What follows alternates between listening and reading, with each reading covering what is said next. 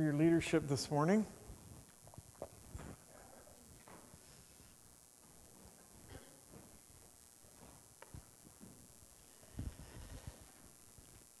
Well, as we continue to make our way through the Gospel according to John, we come to the end of chapter 12 this morning. Let's turn there in our Bibles, John chapter 12. We've entered the final week of Jesus' earthly life. By Friday, he will be pinned to a cross with nails driven through his hands and his feet. Death by crucifixion. So here in John chapter 12, the end was clearly in view for Jesus. He knew the end was coming. And with the end clearly in view, we discovered that Jesus in verses 23 to 28 defined reality. Last week, we focused on verses 28 to 36 and discovered him pointing the way forward, again, with the end clearly in view. First, by clarifying heaven's commitment, and then by commissioning the confused crowd. And after that, he departed. Notice verse 36. He went away and hid himself from them. And that marked the end of Jesus' public ministry. From this point forward, he would begin to focus on preparing his closest followers for his departure, for his death. But notice what he said just prior to his departure in verses 35 and 36. So Jesus said to them, "For a little while longer the light is among you. Walk while you have light, so that darkness will not overtake you. While you have light, believe in the light, so that you may become sons of light." Do you hear that sense of urgency in Jesus' message? And yet, in spite of that sense of urgency, the Apostle John submits his progress report in verse 37. Notice, "But though he had performed so many signs before them, yet they were not believing in him." How in the world is that possible?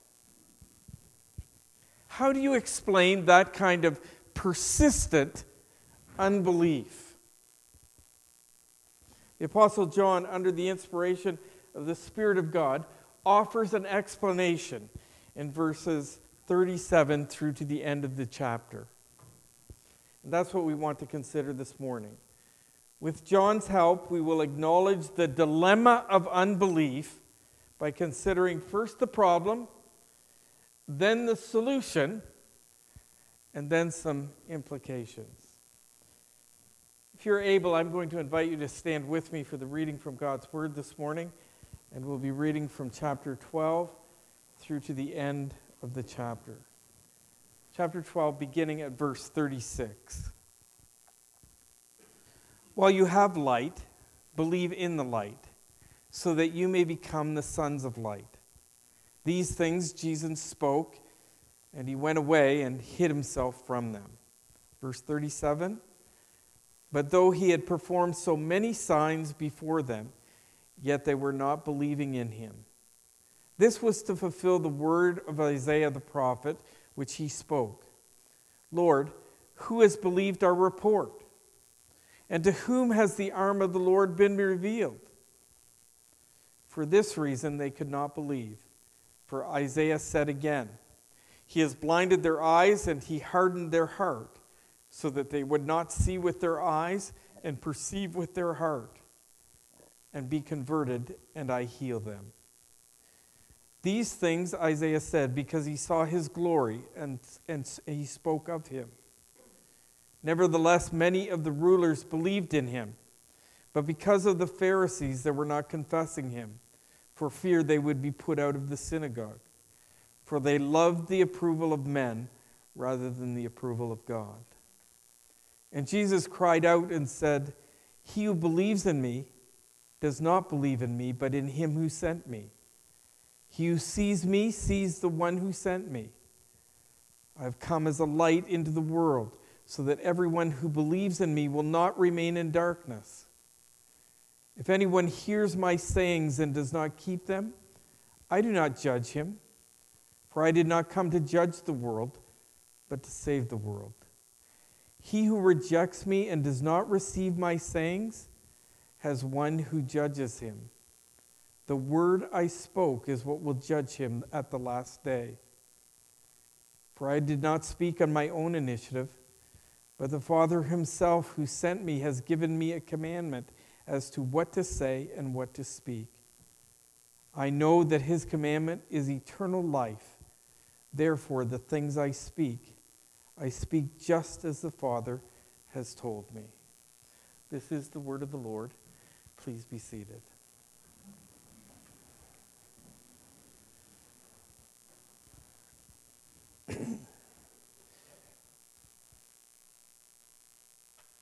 Father, you love the world so much that you gave your only begotten Son, that whoever believes in him shall not perish, but have eternal life.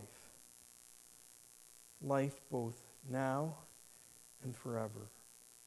What a gift.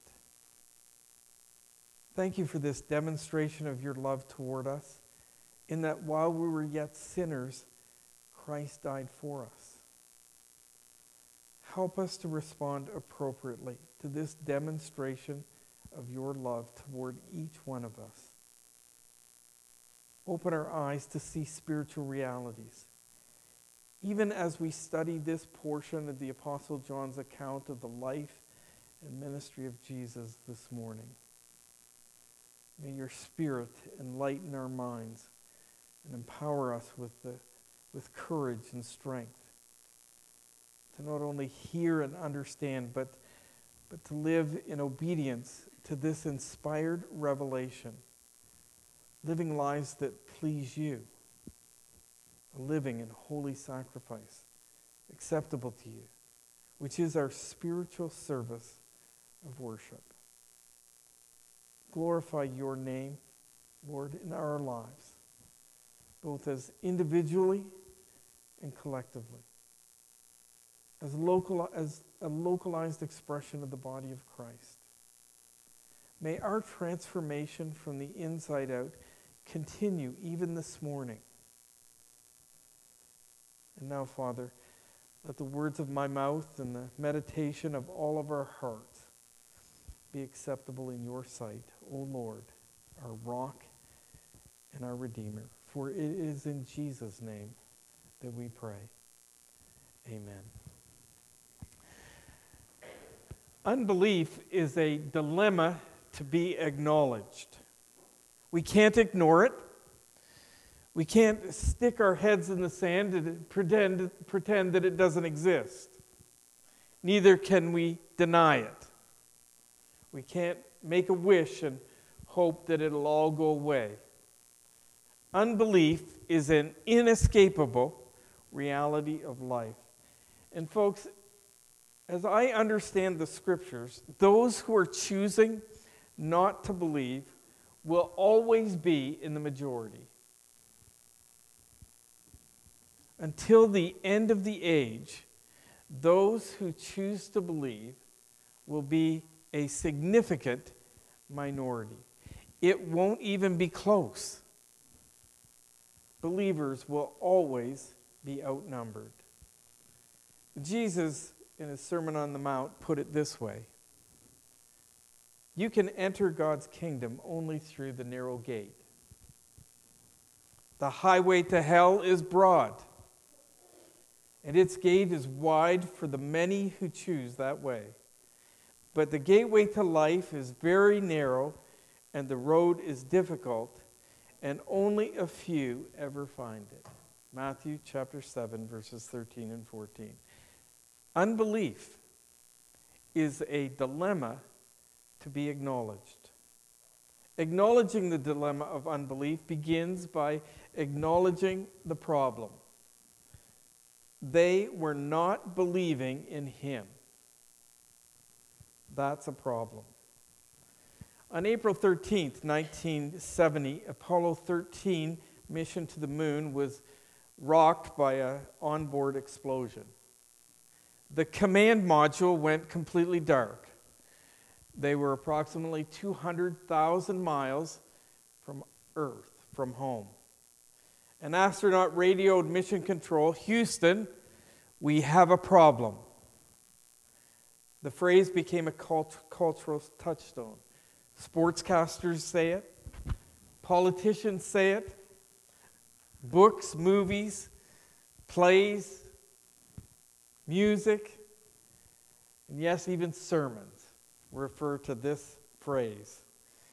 It's shorthand for saying something has gone terribly awry. Except the quote is wrong. It was never said. Up in space that night, after the explosion rocked Apollo 13, this was the actual dialogue that took place between the astronauts and Mission Control in Houston. Jack Swigert said, "Okay, Houston, we've had a problem." Mission Control responded, "This is Houston. Say again." Lovell, the other astronaut, responded, "Houston, we've had a problem." But "Houston, we have a problem" is so much more exciting and more dramatic, especially when you're watching the movie Apollo 13. And admittedly, using the active verb rather than the passive is better when we're speaking about the problem that we're looking at this morning. The dilemma of unbelief. "Houston, we have a problem." Look at verse 37 again. "But though he had performed so many signs before them, yet they were not believing in him." Unbelief prevailed in spite of all the evidence. It has been well documented in John's gospel account of the life and ministry of Jesus. Jesus performed numerous miracle signs over the last 2.5 years of his ministry. Turning water into wine. Actually, the best wine.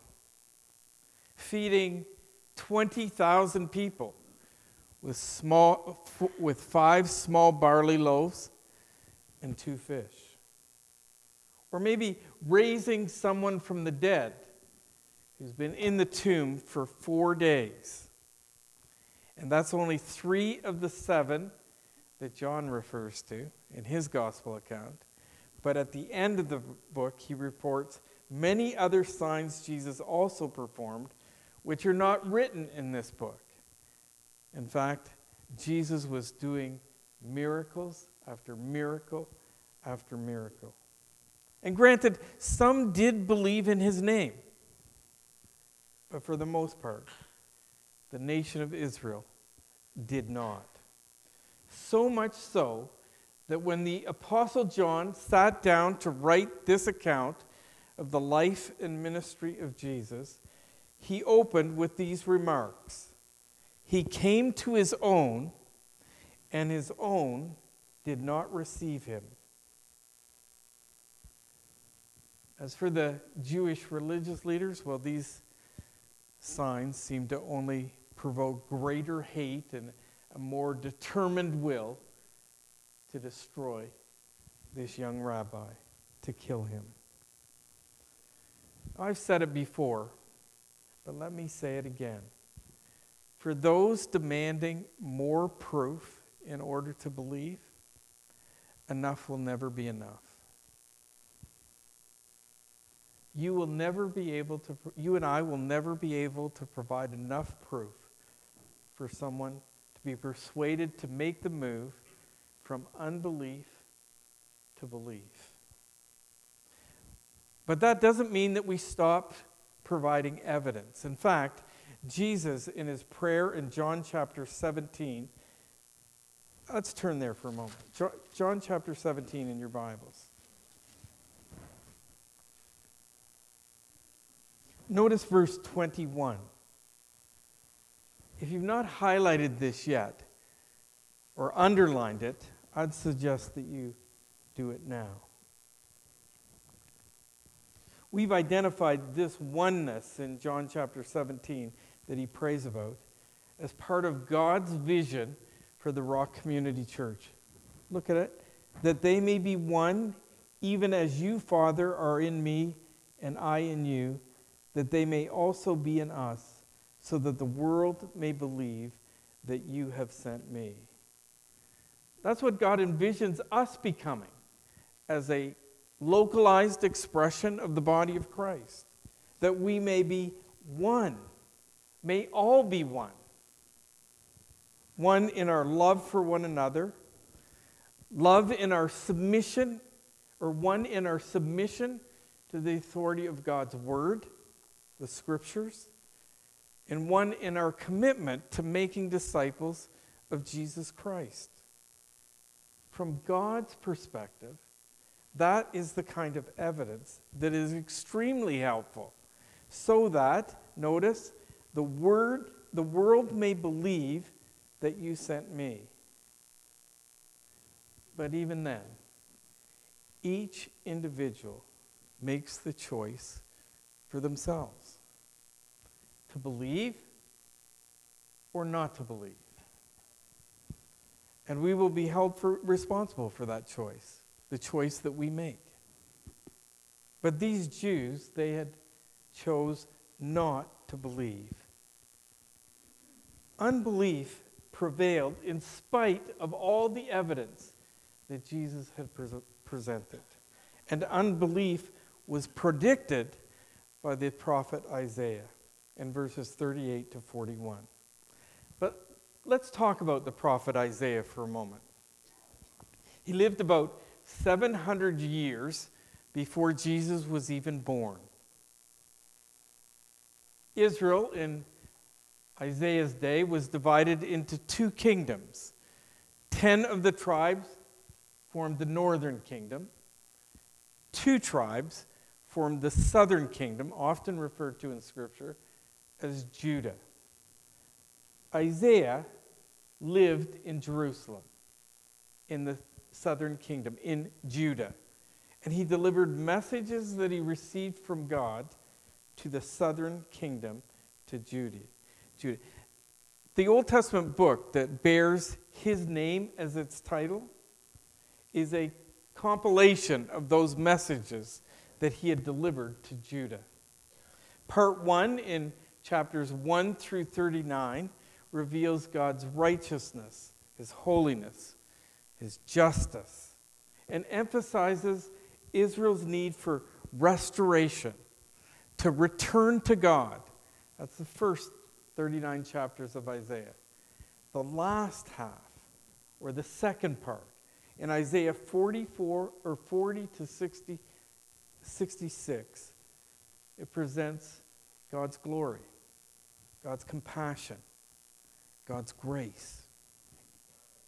And it predicts that God's future provision will bring Israel back to himself through an individual called the servant of the Lord.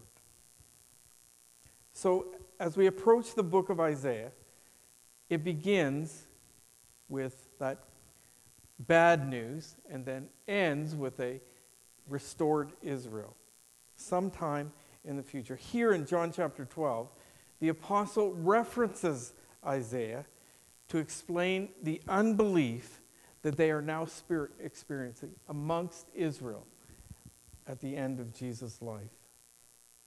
Why then?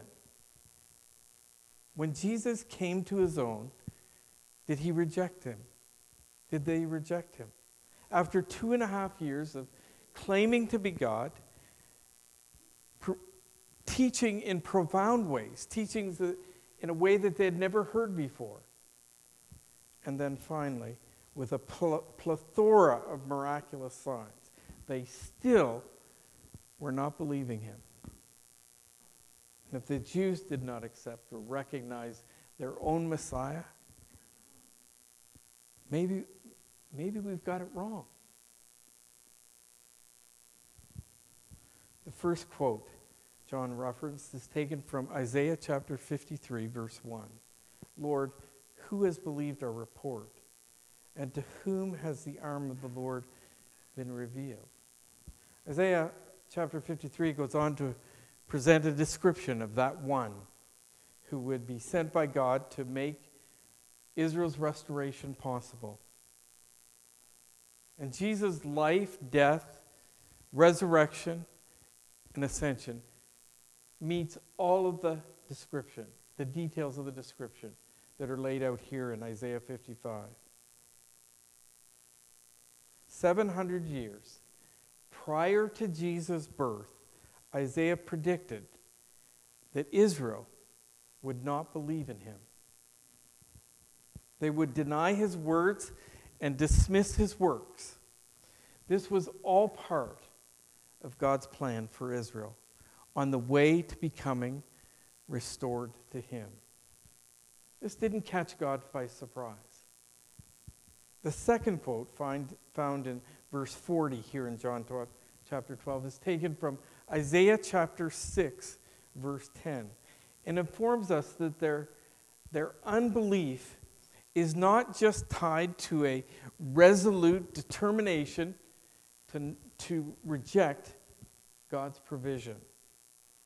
In fact, it was God's judicial blindness. He has blinded their eyes and he hardened their hearts so that they would not see with their eyes and perceive with their heart and be converted, and I heal them. You may want to underline in your Bibles a couple of phrases. Verse 37. Mine reads, they were not believing him. In verse 37, right? The NIV offers a slightly different translation. They would not believe him. And then in verse 39, underline, they could not believe him. Isn't that interesting? From would not to could not. Because as Isaiah explains it, God had blinded their eyes and hardened their hearts.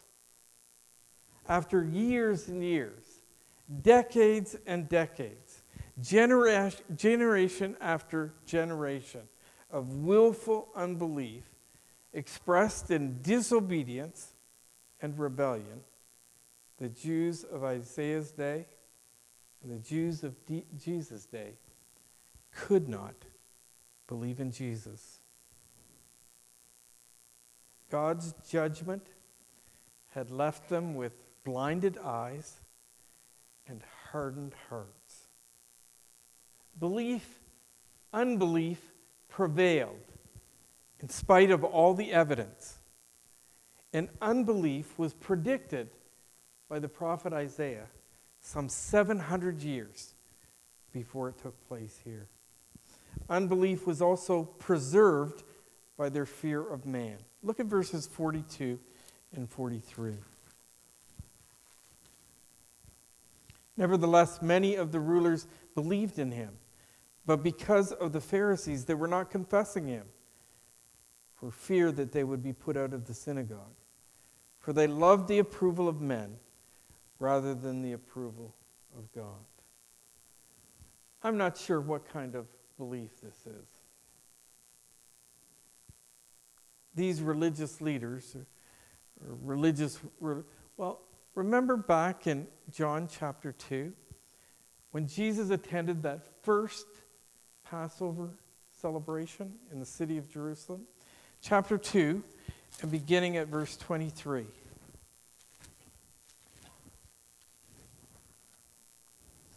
Because of the miraculous signs Jesus did in Jerusalem at the Passover celebration, many began to trust in him. But Jesus didn't trust in them because he knew about all people. No one needed to tell him about human nature. He knew what was in each person's heart. Were they genuine believers? These Jewish religious leaders? It's hard to know. But what we do know is that they were unwilling to make any kind of public expression of their belief in Jesus. First of all, they did not want to lose their position in the synagogue. They didn't want to be put out. And that was a big deal for them, because being put out of the synagogue would have had social, spiritual, economic, emotional, and even physical repercussions. Back in John chapter 9, we saw the parents of a man who had been born blind actually distancing themselves from their very own son, because Jesus had given him new eyes. They were being examined by the Pharisees, the rulers of Judaism. We know this is our son and that he was born blind, but we don't know how he can see or who healed him. Ask him. He's old enough to speak for himself. His parents said this because they were afraid of the Jewish leaders who had announced that anyone saying Jesus was the Messiah would be expelled from the synagogue. The second reason that these Jewish leaders would not confess Jesus was because they valued the approval of men rather than the approval of God. That one may not be so hard for you and I to somehow imagine. We all like the approval and affirmation of other people, don't we?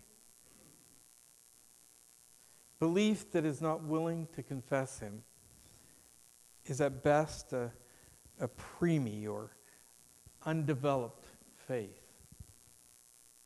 At worst, it could be a disguise for unbelief.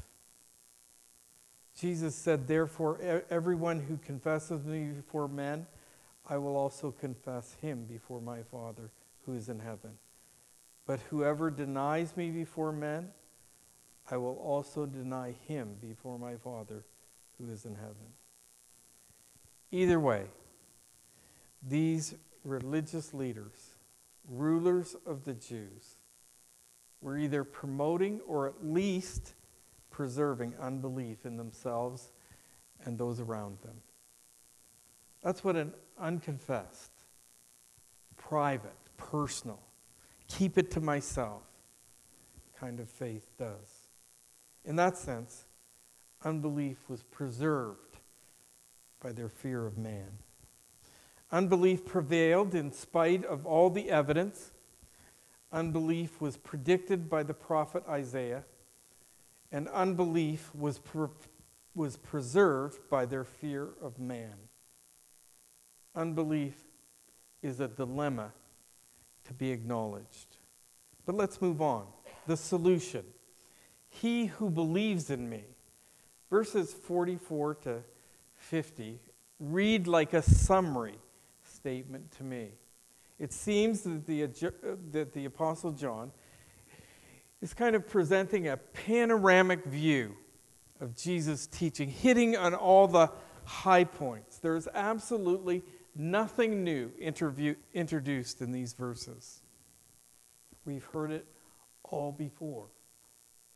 But when and where he said it, we're not told. This appears like a Reader's Digest version of the life of Christ, or maybe a Cole's Notes, and I know I'm dating myself. I don't know what they use nowadays with the internet, but let me try and summarize John's summary of Jesus' life by making just 4 statements of fact about Jesus, drawing from these passages. Look at verse 44 and 45. And Jesus cried out and said, "He who believes in me does not believe in me, but in him who sent me. He who sees me sees the one who sent me." Jesus is the perfect manifestation of God's person. Let me read a couple of other biblical references that support that very premise. How about one keeping with the season that we're in? Matthew chapter 1, verse 23. was the message delivered by the angel to Joseph. Look, the virgin will conceive a child. She'll give birth to a son, and they will call him Emmanuel, which means God with us. What about the Apostle John's introduction to this book in John chapter 1? In the beginning was the Word, and the Word was with God, and the Word was God. And then drop down to verse 14. And the Word became flesh and dwelt among us. But the clincher for me is found in Hebrews chapter 1 and verse 3. Speaking of Jesus, and he is the radiance of his glory and the exact representation of his nature, God's nature, and upholds all things by the word of his power. When he had made purifications of sin, he sat down at the right hand of the majesty of high. Jesus is the perfect representation of God. Verse 46, I have come as the light into the world, so that everyone who believes in me will not remain in darkness. Turn back to the beginning of John chapter 1. And look at verse 4. This is John's testimony about Jesus. In him was life, and the life was the light of men. The light shines in the darkness, and the darkness did not comprehend it. There came a man sent from God, whose name was John the Baptist. He came as a witness to testify about the light, so that all might believe through him. He was not the light, but he came to testify about the light. There was the true light, which, coming into the world, enlightens every man. He was in the world was made through him, and the world did not know him. Jesus is that light that overcomes the darkness. Verse 48, or 47 and 48. If anyone hears my sayings and does not keep them, I do not judge him. For I did not come to judge the world, but to save the world. He who rejects me and does not receive my sayings has one who judges him. The word I spoke is what will judge him at the last day. How would you summarize that in a sentence? What's he referring to about Jesus? Well, you've got the outline in front of you. You just have to fill in one word. God, or Jesus, is God's final offer. This is it, folks. He's the one. He did not come to judge the world, not this time, but if they do not choose to keep his words, if they reject him and his message, Jesus' words will judge them. And inasmuch as it is appointed for men to die once, and after that comes judgment. Hebrews chapter 9, verse 27. For unbelievers, that day of judgment will be an exceptionally difficult day.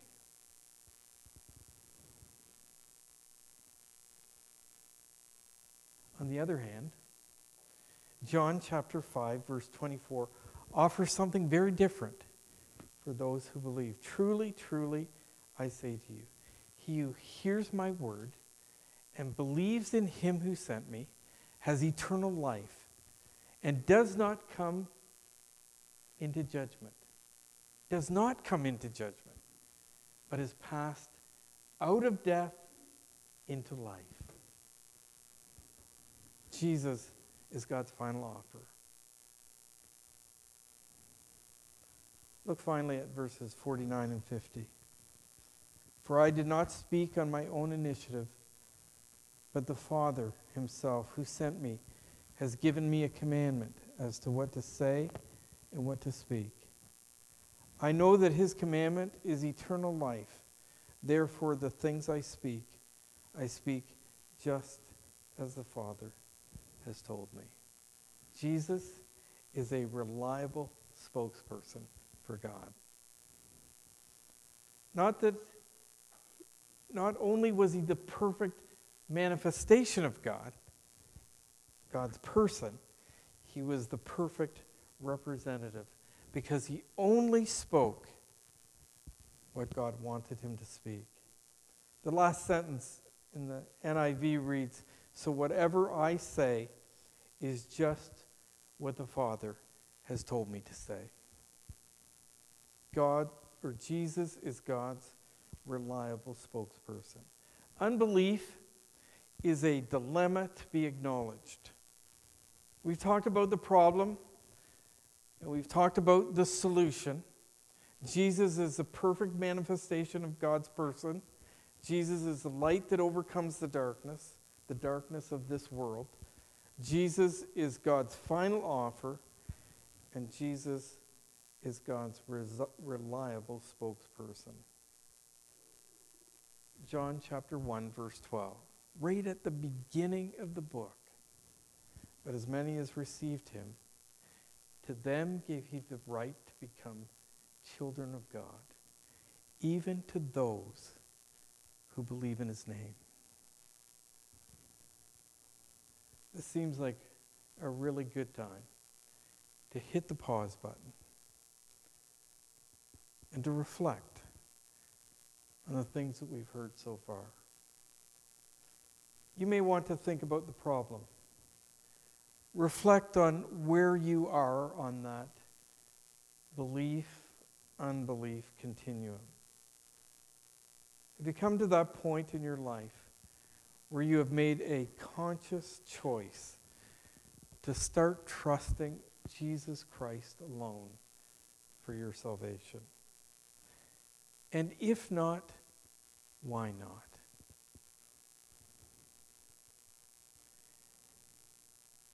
You can make that choice to believe that Jesus is the Christ, the Son of God, right now, in the quietness of your own heart. Admit that you are a sinner. Then begin to hate that sin and want nothing to do with it. Repent.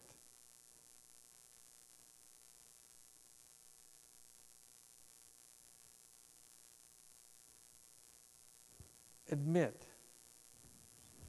Repent.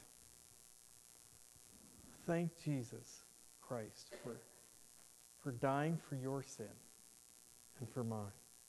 The righteous for the unrighteous, to bring us safely home to God.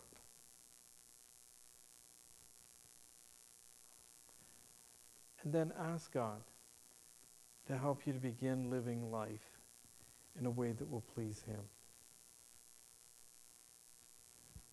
And then come to the table. Participate at the Lord's Supper. Jesus invites all those who are trusting him alone for their salvation to come and participate. And maybe you've made that choice, that you're choosing to trust Jesus Christ alone for your salvation.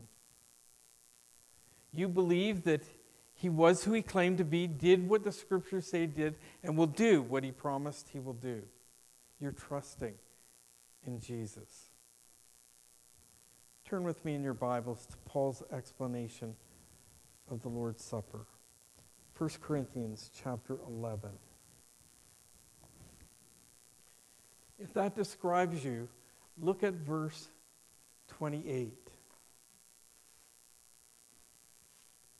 But a man must examine himself, and in so doing, he is to eat the bread and drink of the cup. Examine yourself to ensure that you're participating in a worthy manner. In 2 Corinthians chapter 13, verse 5, it reads, "Test yourselves to see if you're in the faith. Examine yourselves." Examine your relationships with those in this community of faith, fellow believers.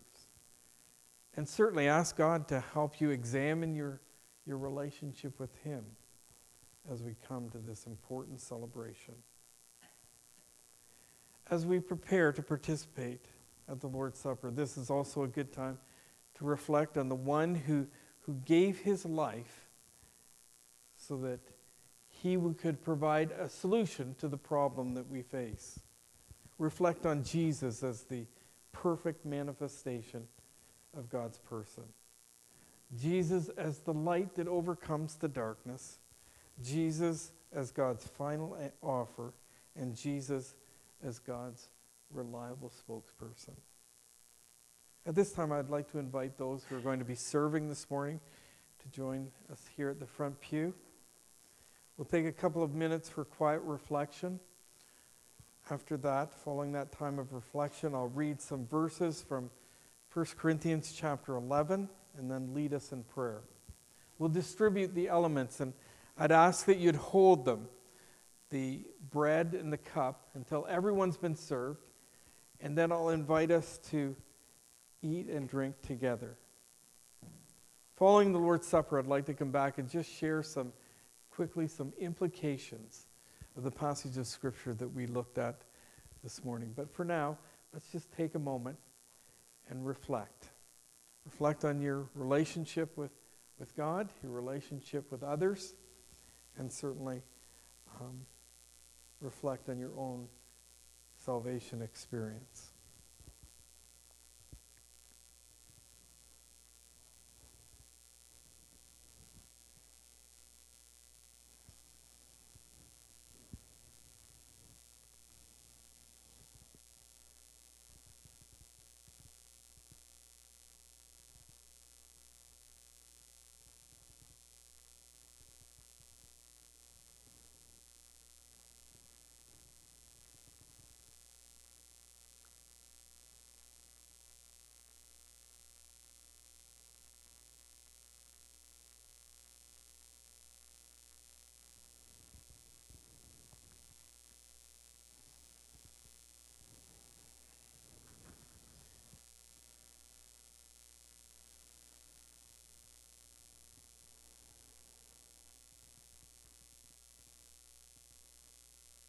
First Corinthians chapter 11, beginning at verse 23, we read, "For I received from the Lord that which I also delivered to you, that the Lord Jesus, in the night which he was betrayed, took bread. And when he had given thanks, he broke it and said, 'This is my body, which is for you. Do this in remembrance of me.' In the same way, he took the cup also after supper, saying, 'This cup is the new covenant in my blood. Do this as often as you drink it in remembrance of me. For as often as you eat this bread and drink this cup, you proclaim the Lord's death until he comes.'" Let's pray. Father, thank you for your demonstration of love toward us. The bread reminds us of Jesus' incarnation. He did not consider equality with God something to be grasped, to be held on to for dear life, but willingly took on the form of a man, the perfect manifestation of your person. The juice reminds us of his sacrifice, the shedding of blood that purchased our forgiveness, so that we have been given an opportunity to respond appropriately to the solution to our problem. Thank you for your forgiveness and the relationships we can enjoy as a result with you and with one another. In Jesus' name we pray. Amen.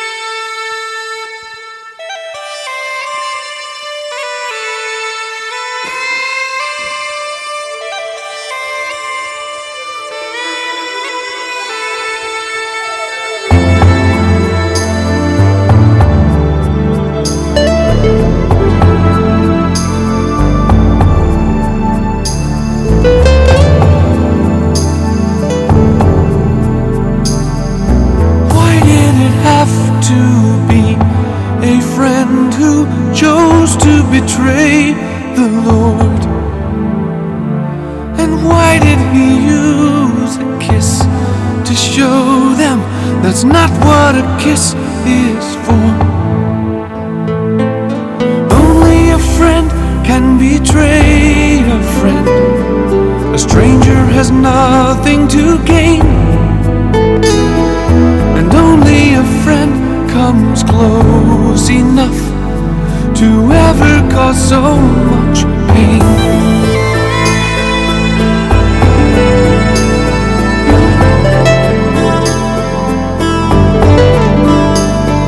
And why did there have to be a thorny crown pressed upon his head? It should have been a royal one, made of jewels and gold instead. It had to be a crown of thorns, because in this life that we live, for all who would seek to love, a thorn is all the world has to give.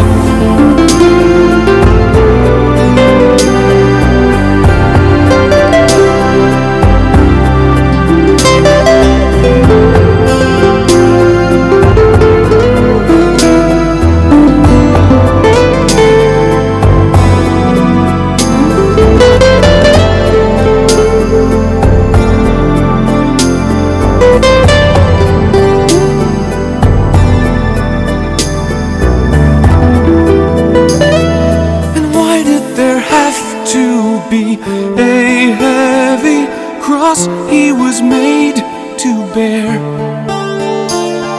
And why did they nail his feet and hands when his love would have held him there?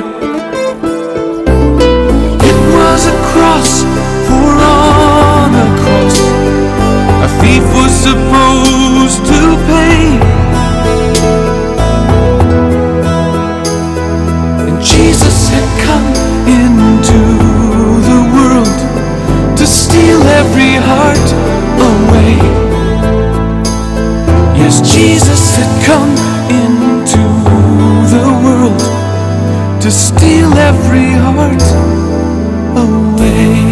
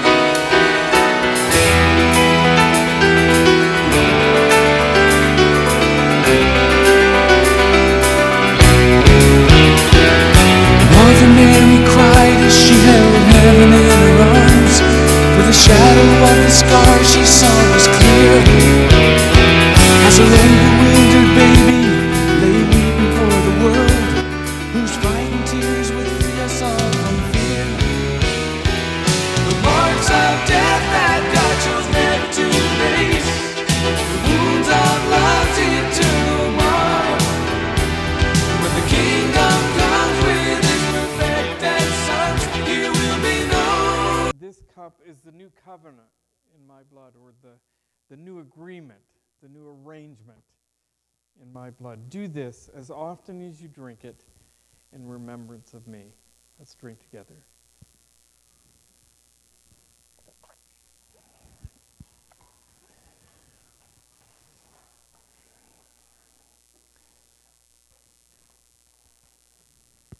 Thank you, Jesus. And all God's people said, Amen.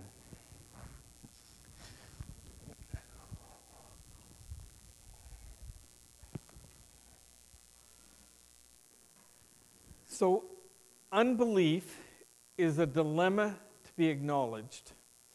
And acknowledging a problem is the first step to solving it. Let's look at some implications.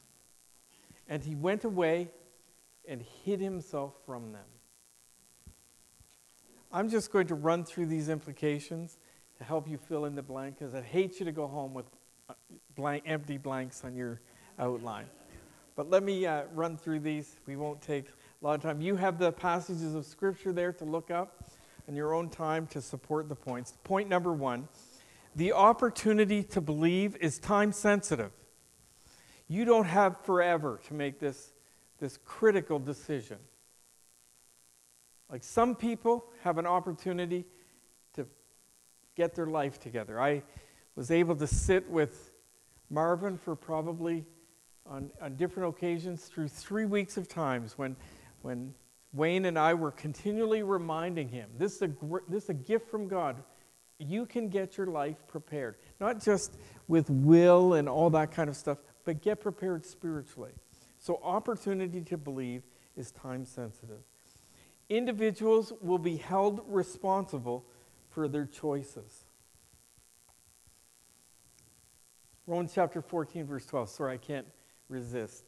So then each one of us will give an account of himself to God.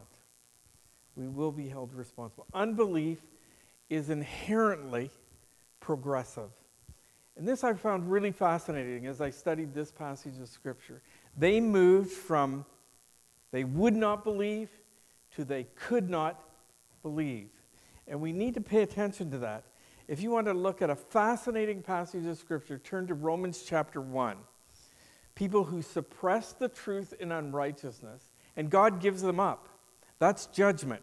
And he gives them up 3 times, and they continue to cycle downward into more depravity, expressions of depravity. Just, it gets sicker and sicker as they move away from God. We will drift away from him.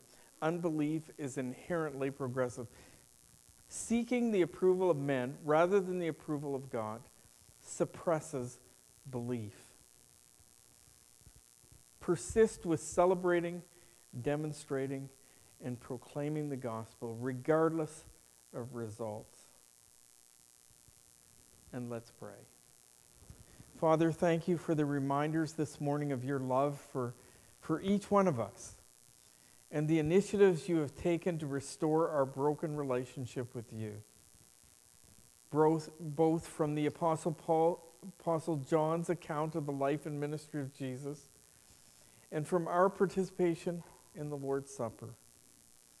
May what we have heard and participated in this morning, as well as our interactions with one another, spur us on to love and good works, and to work out our salvation as you work in us.